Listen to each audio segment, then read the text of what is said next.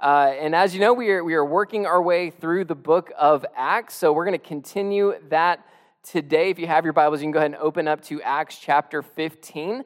Last week, we saw the bulk of chapter 15 is about what is called the Jerusalem Council. The Jerusalem Council. It's where the church came together with this battle for the gospel, this argument, debate that had come up. Some of the Jewish believers were saying in order to be a true Christian, a true believer, you had to be saved by grace, but also be circumcised and follow the law.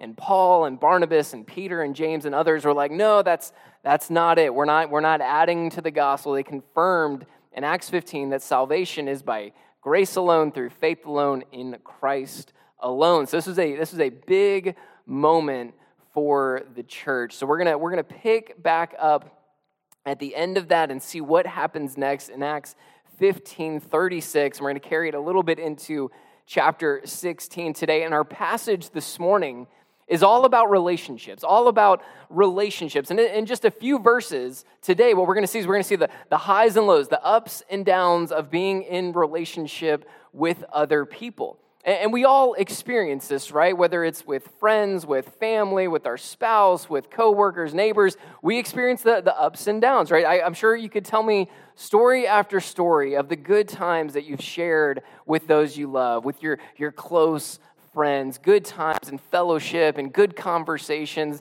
maybe good vacations, things like that, good memories, right? We all have good times with our close friends, with those that we're in relationship with.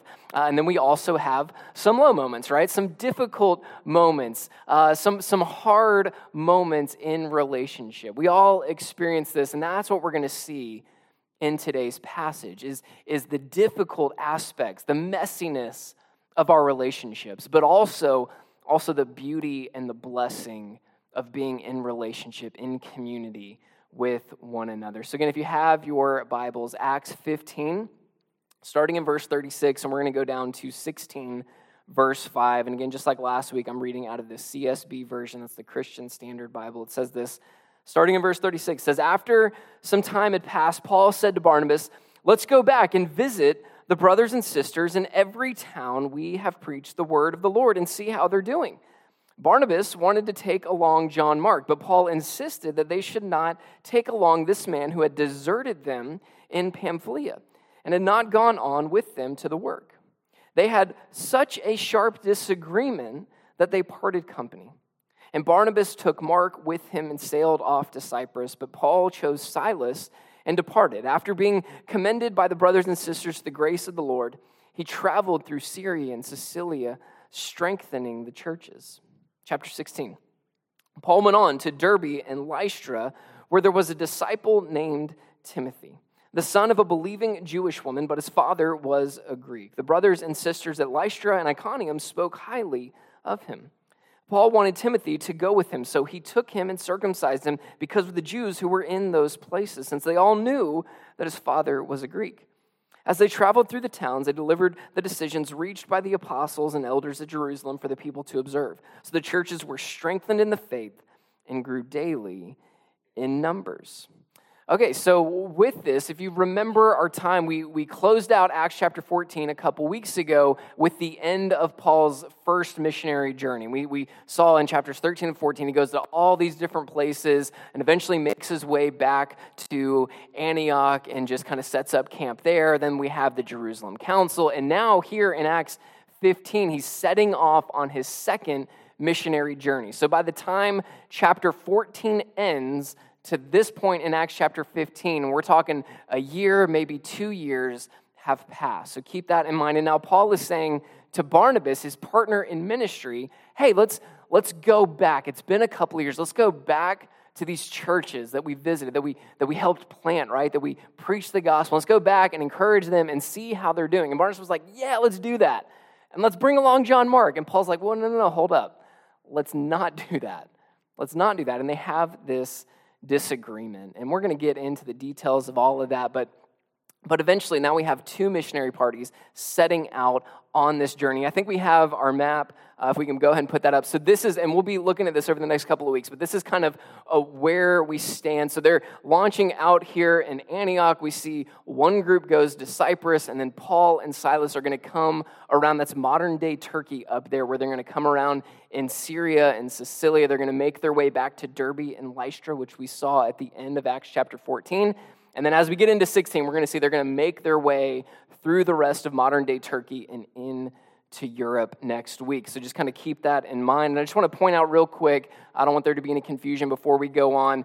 So Paul wants to bring along Timothy. And Timothy's going to become a big player in the church. Right? We're going to see a lot of Timothy. You study Paul's letters, you're going to see Timothy come up a lot. There's 2 books of your Bible written to this Timothy that we see here. And Paul wants to bring him along.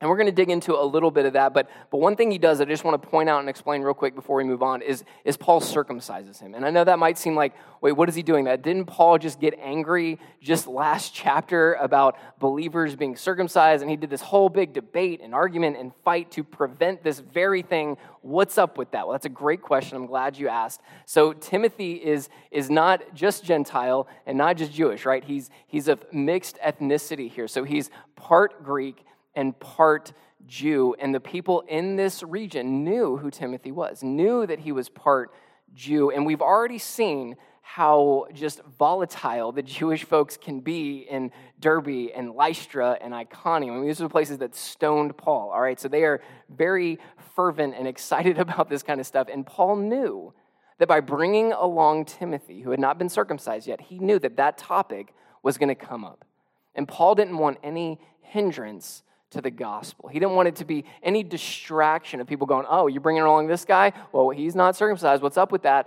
Like, that was a big deal.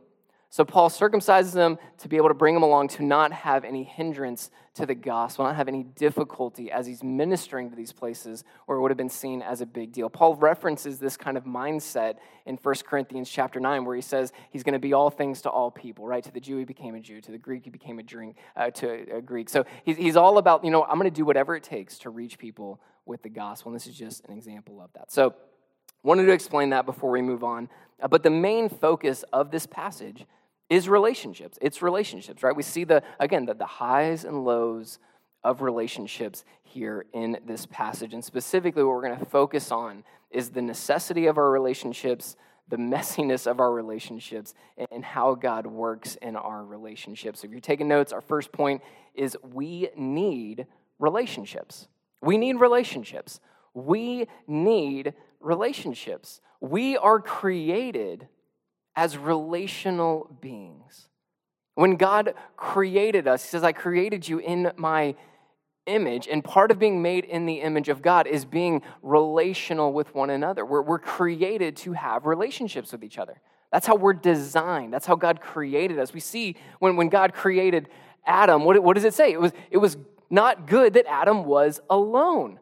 Right? And that's not just a reference towards marriage. I know you probably heard weddings where that was referenced. Not good for man to be alone. Yes, that's true, but it's not just in marriage. It's speaking more broadly of relationships with one another. God created Adam and said it's not good for Adam to be by himself. That's not how I created him.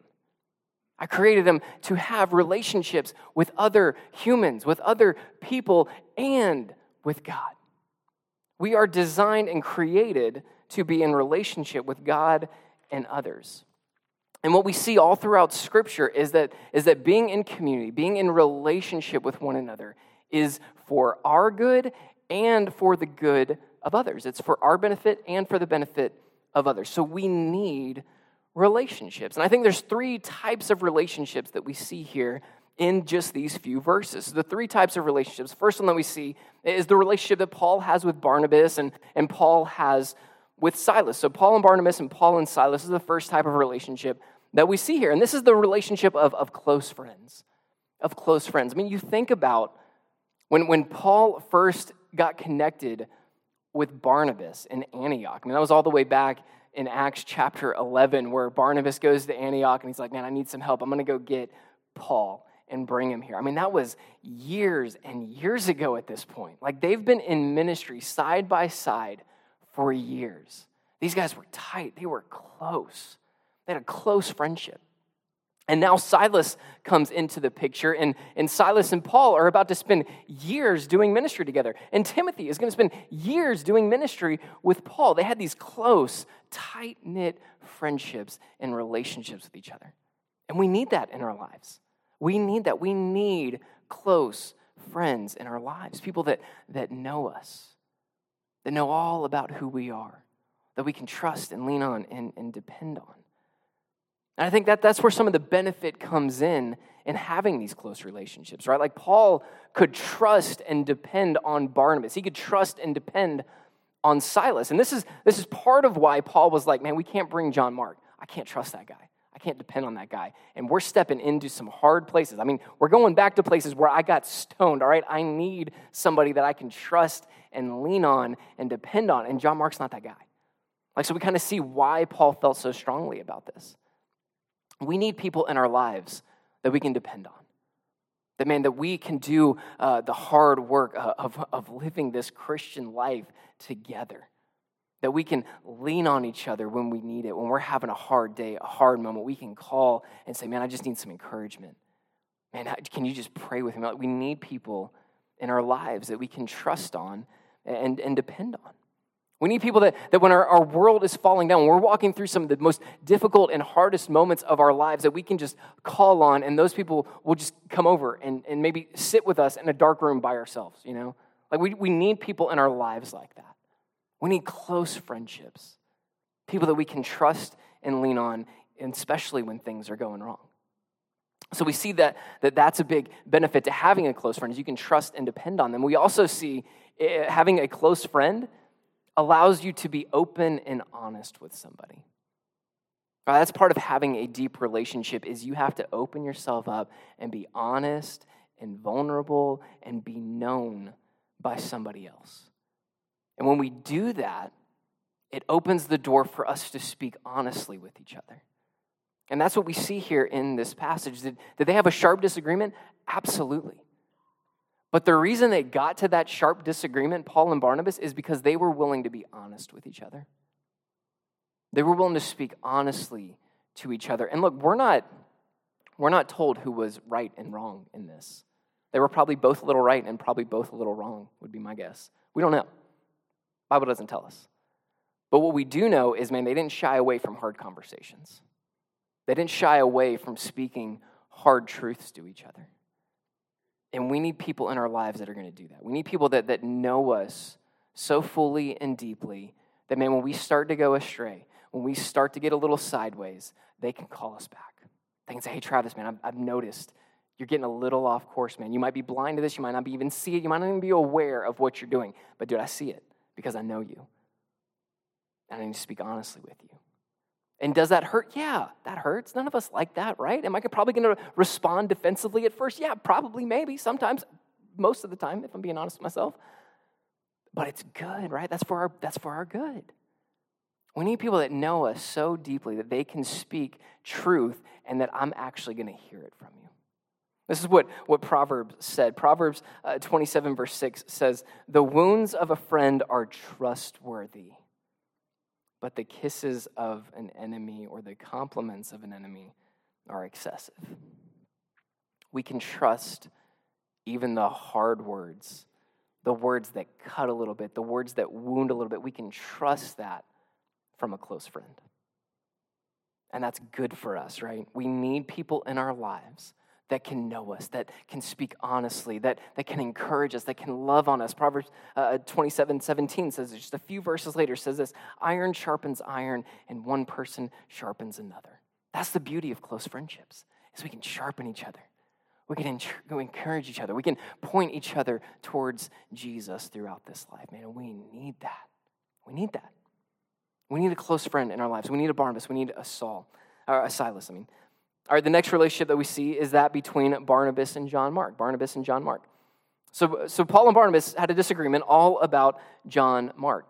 And it might be helpful to remember that John Mark is Barnabas' cousin, right? Maybe we all got that family member that, we got to give a little extra leeway to. We got to forgive a little bit more. Maybe we got somebody like that. But that was John Mark with Barnabas here. So they're family, and Barnabas here is wanting to give John Mark a second chance, right? And I think it's important to note that Barnabas seems to know that John Mark messed up, right? So Luke writes, as Luke is writing this, he writes that John Mark deserted them. Now that paints his leaving in a negative light, right? It paints it in a negative. It wasn't like, oh man, something came up and John Mark had to go, and we totally understood. We supported him in that decision. No, it says that he deserted. If somebody deserts us, that's not a positive thing, right? Like, that's not a good thing. We don't look back and like, oh man, you remember that time that so-and-so deserted me? That was awesome. That was great. I loved that. I wish more people would do that, right? Like, nobody talks like that. No, this was a negative thing. So Barnabas knows that John Mark messed up. He knows that he messed up here. Barnabas isn't asking, let's just ignore what happened. What Barnabas is asking is, hey, can we give this guy a second chance? Can we give him a second chance? Paul, I know he messed up. I know he deserted us. I know he turned back. I get it. But man, he's grown. He's changed. Let's give him a second chance. And Paul's like, man, I just can't. I just can't, right? Look, here's what we can learn from this. We all mess up, right? None of us are perfect. We all mess up, especially in our relationships with one another. We all mess up. We all make mistakes. And sometimes we're the John Mark, and we need a Barnabas to come along and give us a second chance. We need people in our lives that are going to give us a second chance, that know we messed up, that see the mistakes we've made, and go, man, I'm going to give you another shot here. Sometimes it's with a first impression. Like we make a bad first impression or whatever, and sometimes that just sears in people's minds. Some of y'all know people like this where it's just like, man, you can't get past whatever first impression you make.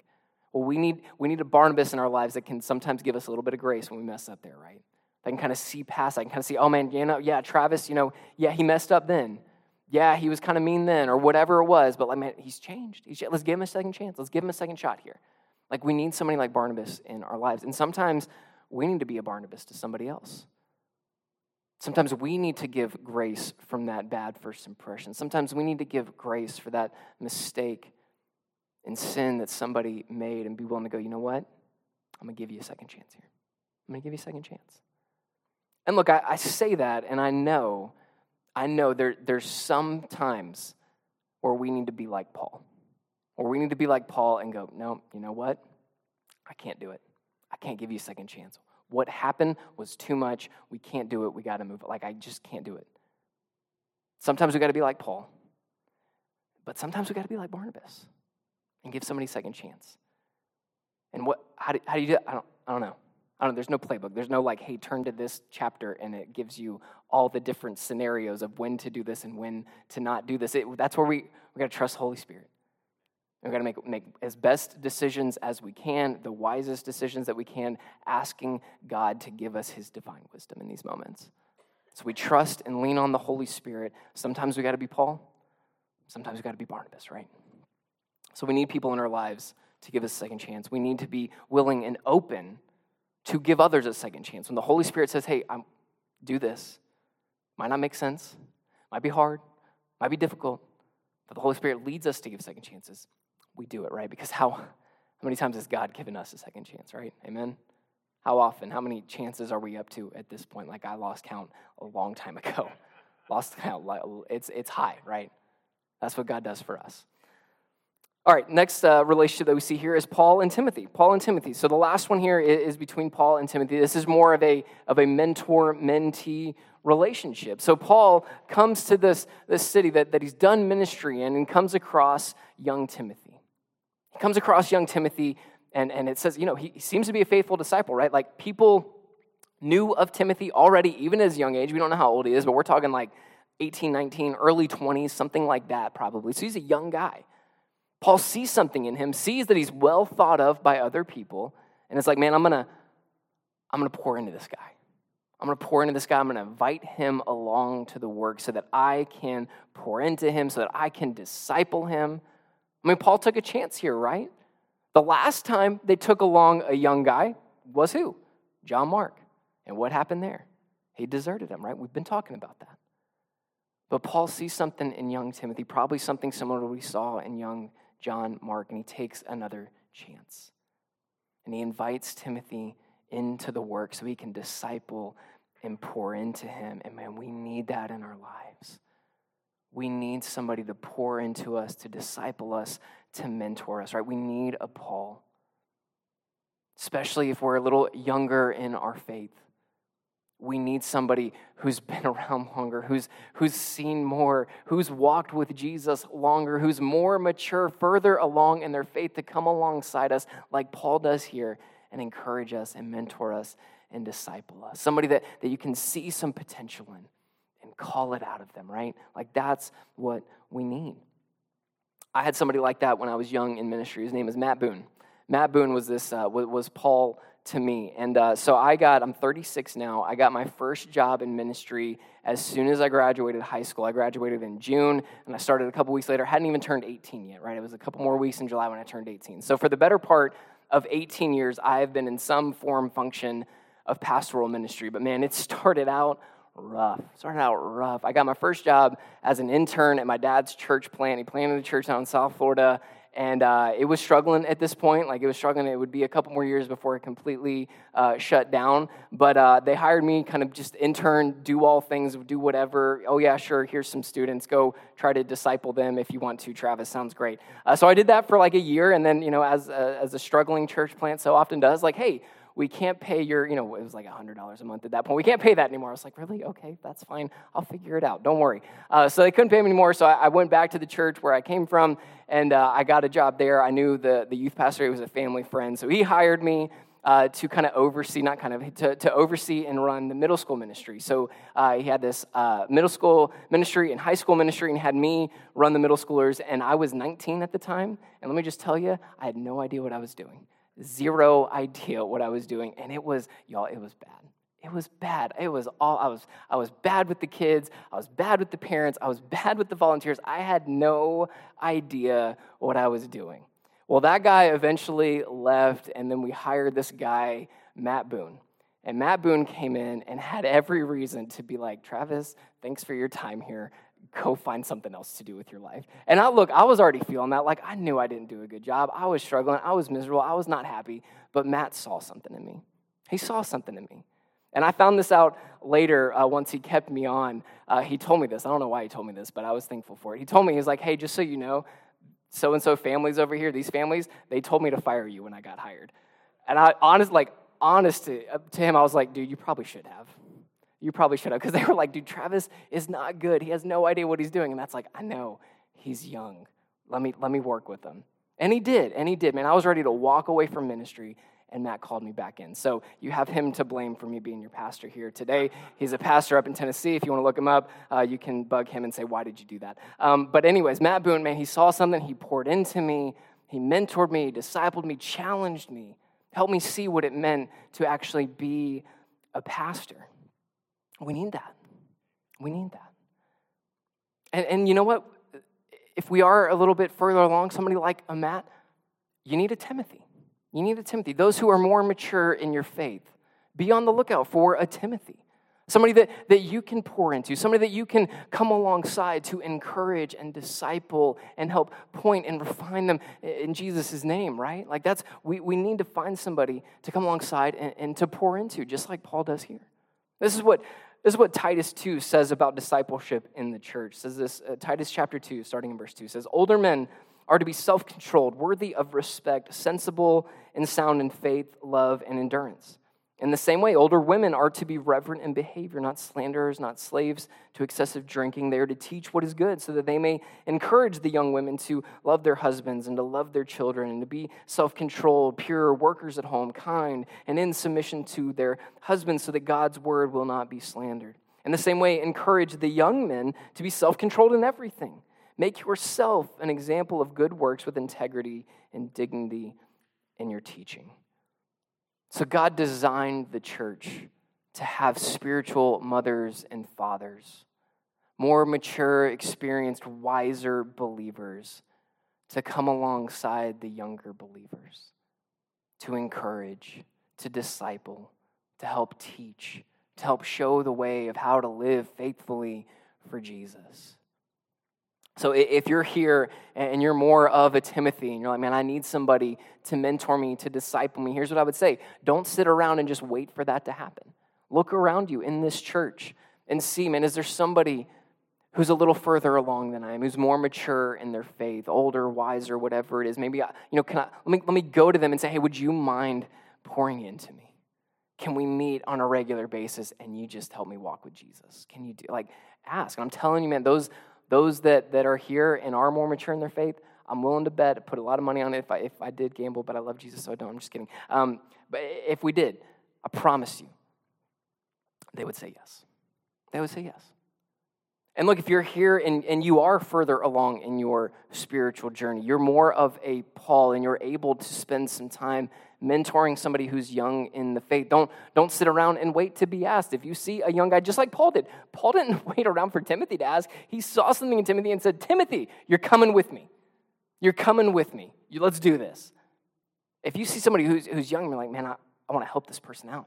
I want to encourage them and disciple them and help point them to Jesus. Go and say, hey, let's meet together. Let's go out to coffee. Let me take you out to lunch. And let's just talk about Jesus. Let's just talk about Jesus. Let's just do that.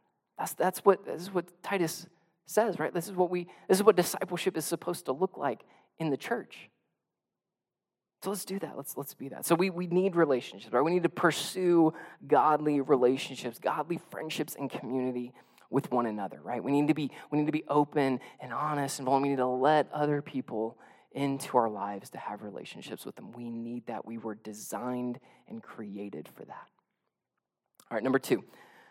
So we need relationships. Number two, relationships can be messy. Relationships can be messy.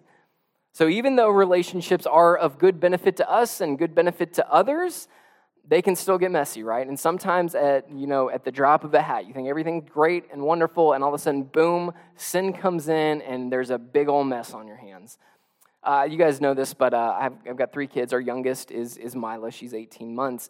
And there are times where I don't know what it is with her. Maybe she gets bored. I know she's a lot of a jokester and a prankster. Like, she just wants to do things to get a rise out of people, to kind of maybe get a little bit under your skin, and maybe make a joke about it and just kind of be a prankster. And I'd be lying if I said that she didn't get that from me. But thankfully, the Holy Spirit has refined me, y'all. So maybe, we can pray that for her too. But she likes to just kind of be a jokester a little bit. And one of the things that she'll do is just at a drop of a hat, sometimes she'll just take food and just throw it, just chunk it while she's eating. Zayden and Livy start laughing, then she starts doing it all the more. I'm trying not to laugh because I'm like, man, I got to clean this up, but it's really funny. You think she's cracking up, laughing the whole time. So I remember one time this week, I made tacos, so we had some ground beef and beans and rice and things like that, things that can easily be grabbed in a handful and thrown across the room. So I remember she's eating, and I can see, so I'm sitting across the table from her, Kendra's next to her. She can't see this, but I'm looking at her, and I see this look. She's got this look, and she's looking around. She's got a handful of food in her hand. She's like, now's the time. And just chucks it. And then Zayden and Livy are cracking up. I'm like, no, don't do that. She's got another handful now. And she's about to, we're just grabbing her. We're trying to grab. This is all the time, all right? This is on a regular basis. One time at lunch this week, I'm at home with her during the day. So she's eating lunch. And I'm in the kitchen. I'm from here to this chair, not even that far away. I'm close to her, right? So it's not like I'm ignoring her or anything like that. But I do turn to start unloading some dishes in our dishwasher. And the next thing I know, food is just flying everywhere. It's just flying everywhere. And I'm like, what are you doing? Stop that. And she's just laughing at me. That's what she does, right? Everything's fine until it's not, right? Everything's fine and clean and nice until, no, now I got a big old mess on the floor that I got to clean up. And that's sometimes how relationships can be, right? Everything's fine until it's not. Go back to 15, Acts 15:36. It says, after some time had passed, Paul said to Barnabas, let's go back and visit the brothers and sisters in every town where we have preached the word of the Lord and see how they're doing, right? Sounds good. Starts out good. Everything's awesome. Everything's great. Verse 37, Barnabas wanted to take along John Mark. Okay. Verse 38, Paul insisted they should not take along this man who deserted them in Pamphylia and had not gone on with them to the work. They had such a sharp disagreement that they parted company. Things got messy. Things got messy real quick, right? It says that they had a sharp disagreement. That word is the Greek word paroxysmos, and it means a severe argument based on intense difference of opinion. This was a big deal. This was a big fight they had. This is a big disagreement. It was all over John Mark, right? Again, it says that he deserted them. He left them. And Paul just can't bring himself to trust this guy again. And Barnabas, with just his good heart, he's the encourager, right? Wants to give him a second chance, and they have this sharp disagreement. And again, we don't know, who's at fault, who's to blame for what. Who's in the right, who's in the wrong. It's probably a little bit of both, like we said, right? It's probably a little bit of both. But they had such a sharp disagreement, they can't see eye to eye on this, and eventually they just have to separate. They have to separate. So two teams go out, right? Barnabas sails to Cyprus. Paul goes north and then west. They split up. Relationships can get messy, right? Relationships can get messy. Here's the thing. As much as we are saved by God's grace, and he's working on us and refining us and sanctifying us, we still struggle with sin in this life, right? We still struggle. We're saints in the name of Jesus, but we still struggle with sin. And here's the deal. We don't just struggle with sin. Everybody struggles with sin. So when we're in relationship with other people, whether it's a friendship, whether it's with your boss or your coworker, whether it's with your spouse, when there's two sinners involved, guess what's eventually going to happen? Sin. Sin's going to get in and make a mess. Relationships can get messy. And here's the hard part about it. Like, here's the difficult part about that is when we have real relationships with somebody, like a true, authentic relationship, friendship, whatever it is with somebody, that requires us to be open and vulnerable and honest. And like people know us and we're opening up these deep parts of our lives that we don't share with just anybody, but we open it up to those who are in relationship with us. And man, that makes us open to being hurt, right? When we're that open and vulnerable, and we're in that relationship with somebody, it leaves us open to get hurt. And sometimes that happens. Relationships get messy. So as a believer, if you're here, you're a follower of Jesus, what do I do when things get messy? What do I do when somebody sins against me and hurts me? What do I do if I sin against somebody else and I hurt them? What do we do? Scripture tells us we try to work it out. We try to work it out. This is what Jesus says. These are words of Jesus in Matthew 18. We probably read this 100 times. Matthew 18 says, if your brother sins against you, go tell him his fault between you and him alone. If he listens to you, you have won your brother. So if somebody sins against me, what do? Do I gossip with my other friends about it?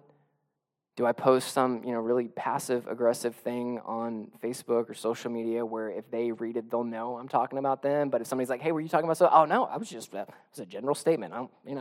You can take it for whatever you want it to take. Yeah, so I definitely didn't mean it. We do that kind of thing, right? Let's not lie. Let's be open here, So if somebody sins against you, what do? We go and talk to them. We talk to them about it.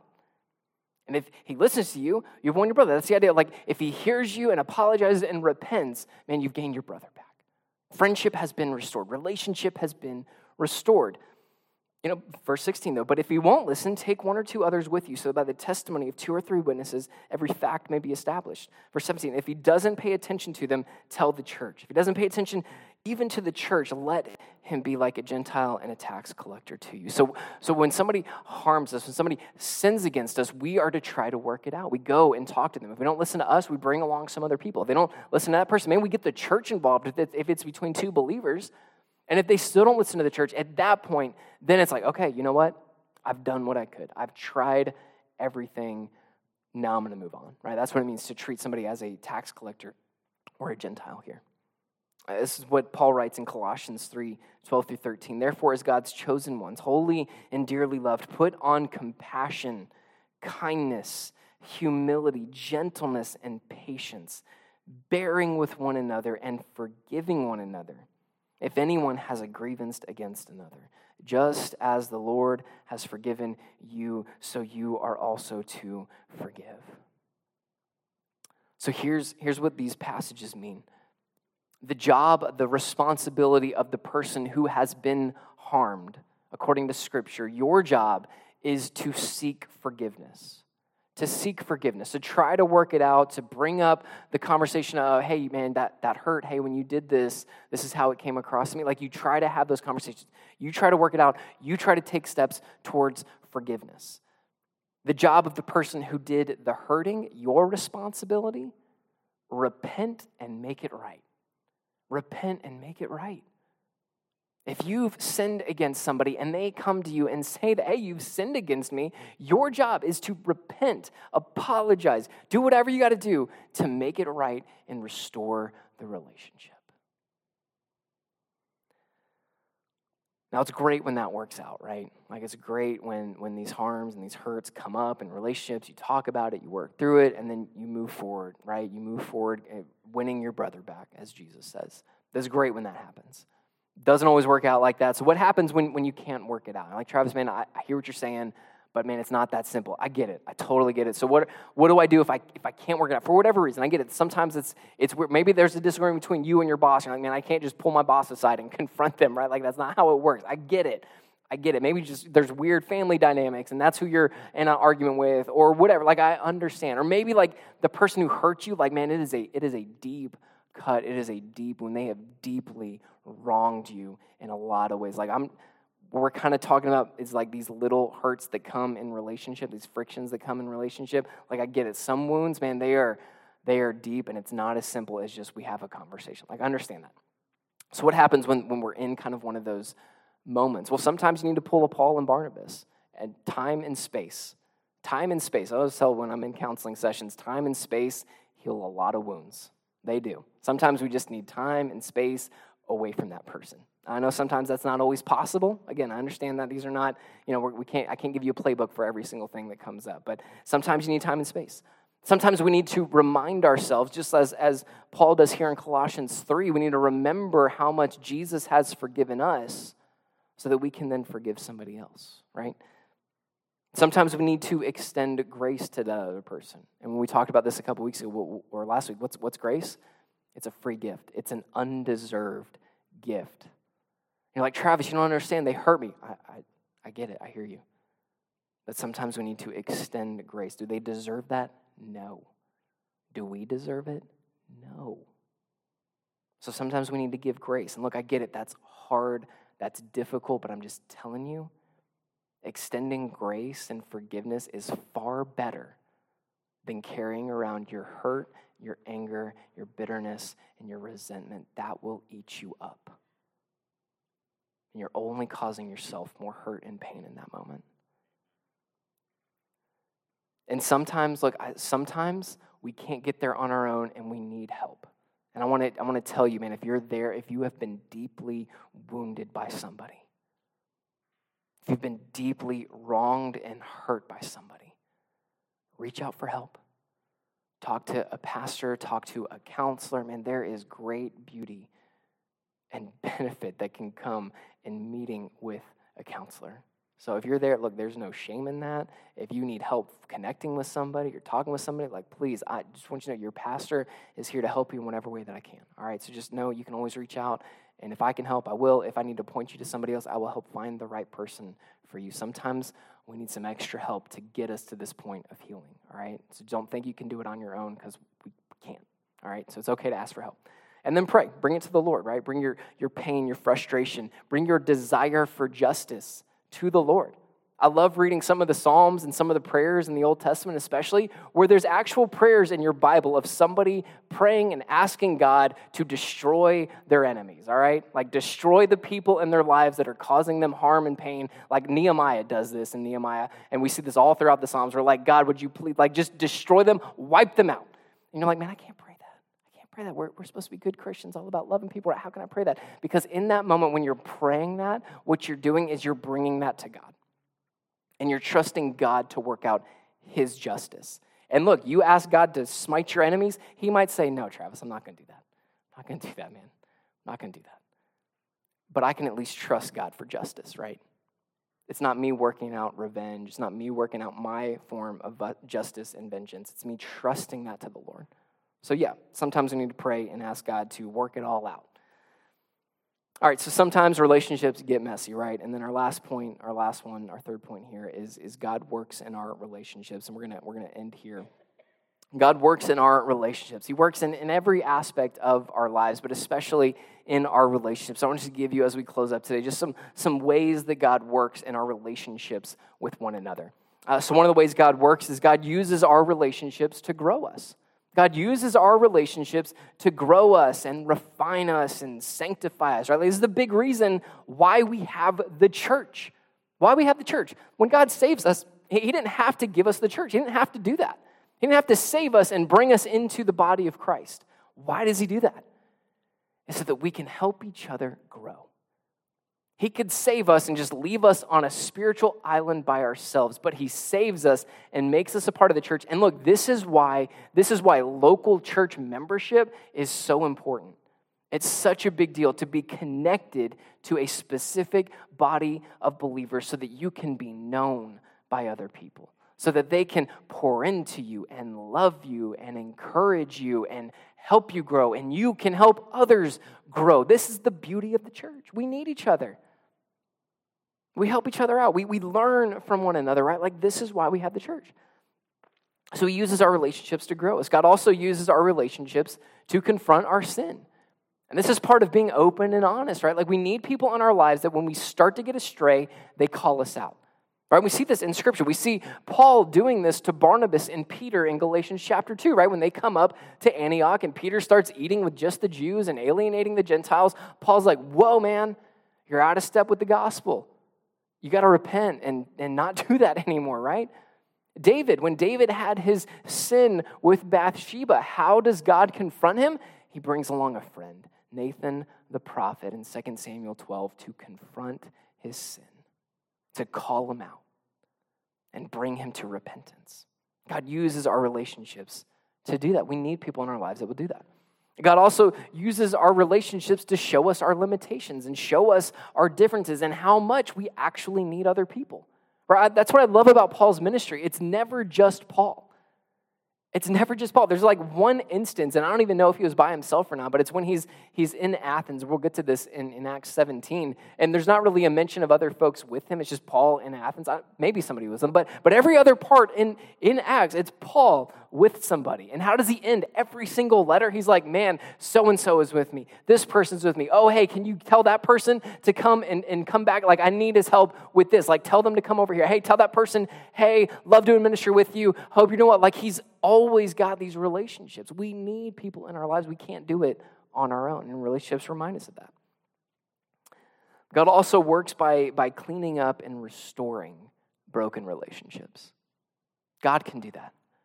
When relationships get messy, when relationships get broken, God is at work and He can bring restoration and healing to these relationships, right? If we work towards forgiveness, if those who have harmed have worked towards repentance, God uses that to heal these broken relationships, to clean up the mess that sin has made. And look, we know that Paul had a sharp disagreement, right? We know that Paul and Barnabas separated over John Mark.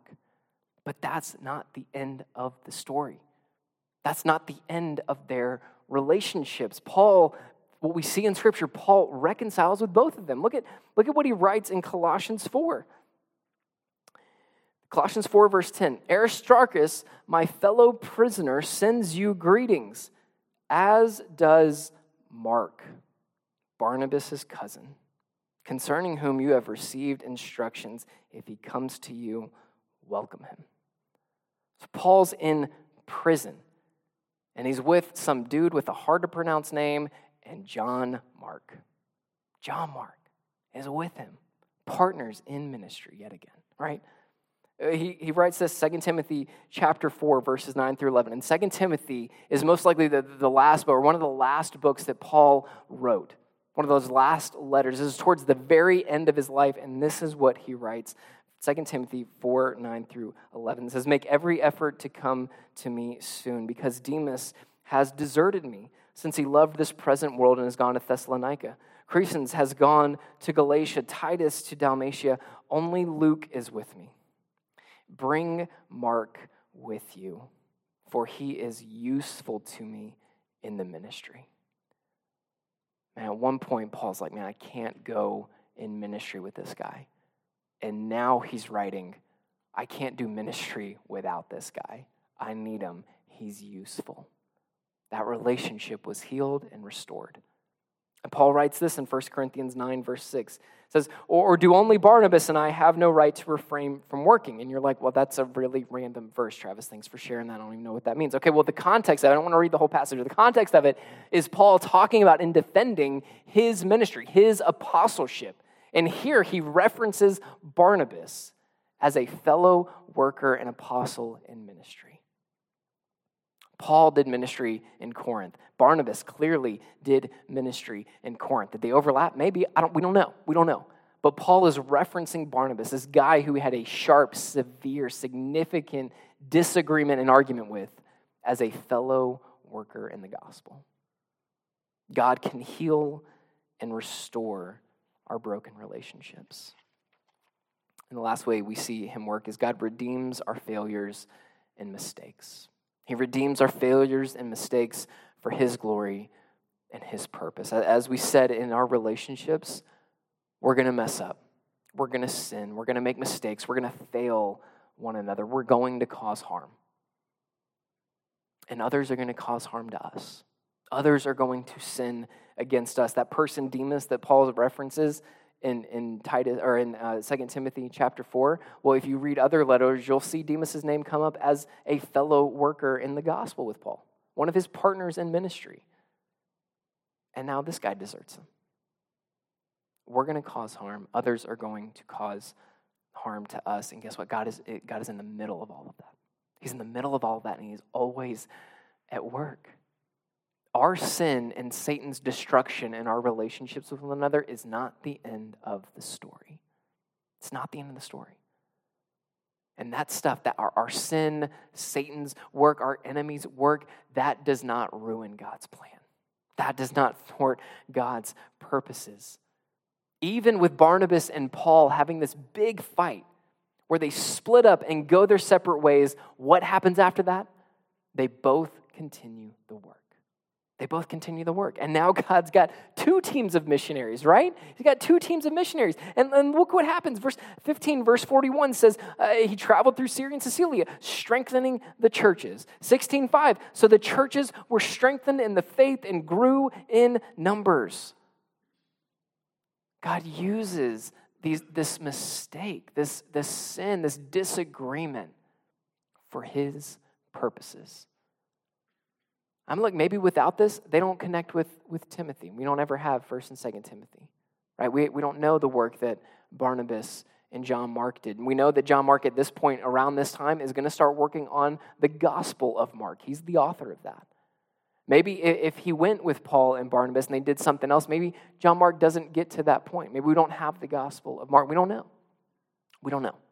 What we do know is God worked in the mess, and he redeemed the mess. And he worked it for his good, his glory, his purposes. This is what our God does. Our sin, our failure, our mistakes are not the end of the story. They're always temporary. God will always triumph over sin and evil and failure. So if you're here and you're feeling the weight of broken relationships, I want you to know God sees your pain. He hears your pain. He hears your cries for justice. For those here who have been harmed by somebody else, I want you to hear that you can trust God with that. You can trust that God will either bring them to repentance or he will hold them accountable for their sin. He will work out his divine justice. We can trust him with that. For those who have done the harming, if you're here, man, you've made some mistakes. You've hurt some people in your life. I want you to know that you can always turn to Jesus. Turn and run to the throne of God, where you will find grace and mercy and forgiveness. Repent of your sin. Seek forgiveness and restoration with those that you've harmed. And then rest in the forgiveness and grace of Jesus Christ. Rest in the truth of Romans 8, chapter 8, verse 1 that says, there is now therefore no condemnation for those who are in Christ Jesus. In a moment, I'm going to pray, and the band's going to come back up and lead us in a moment of worship and communion. We do this every single Sunday, so believers in the room, as I pray, I want to encourage you to spend some time in prayer. Spend some time in prayer. And what we see in Scripture, 1 Corinthians chapter 11, God gives a warning and calls us to not participate in communion if we're not prepared, right? If we're not examining our heart. Well, the context of that is divisions within the church, is broken relationships in the church. What we're meant to draw from that is when we examine our hearts, we need to examine and see, man, have I done damage in my relationships? Have I caused harm that I need to repent of before I participate in communion? So, Christian in the room, examine your heart. Examine your heart. If there is places where we've caused damage, where we've sinned against somebody else, go and seek forgiveness. Maybe you need to step out and make a phone call. Maybe you need to pull somebody aside and have a conversation. Do that before you participate in communion. Maybe just spend some time in prayer and repentance before Jesus. And as you're ready, you go to either side of the room here with these tables. You take the elements, the bread, the cup. You drink, you eat, and we worship and we celebrate our good God and Savior. If you're here and you've never put your faith in Jesus, let today be the day of your salvation. Maybe you're feeling the weight of your sin and your failures and your mistakes. Let that lead you to the only one who can forgive you, who can make things right. Put your faith and trust in him. If you want to do that, I'll be in the back. I'd love to talk with you. Or if you're here and you need prayer, you need to talk to somebody, I'm back there. I would love to chat and have a conversation, pray with you even, if that's what you need today. Let me pray for us, and we'll move into worship and communion. Jesus, we thank you for your grace, for your mercy, Lord, for your forgiveness. Jesus, I thank you that you're a God who's not done with us when we mess up. And because you would have been done with me a long time ago. So Jesus, thank you for your second chances. Thank you for working in our sin and our failures, Lord. Thank you for, as what Genesis 50 verse 20 tells us, Lord, what the world meant for evil, what those who have harmed us meant for evil, Lord, you mean for good. You work out for good. Thank you for that, Jesus. Thank you for the gift of the church. Thank you for the gift of relationships, Lord. Although they can be hard and although they can be messy, God, you do so much through them. So thank you. Thank you for that, Jesus. I pray for each of us as we go about our lives ahead, Lord, that we would seek and pursue godly relationships, deep, honest, vulnerable relationships with one another, Lord. And you would use that to bless us and bless those around us, Jesus. We love you and we thank you. We praise your name today. In your name we pray. Amen.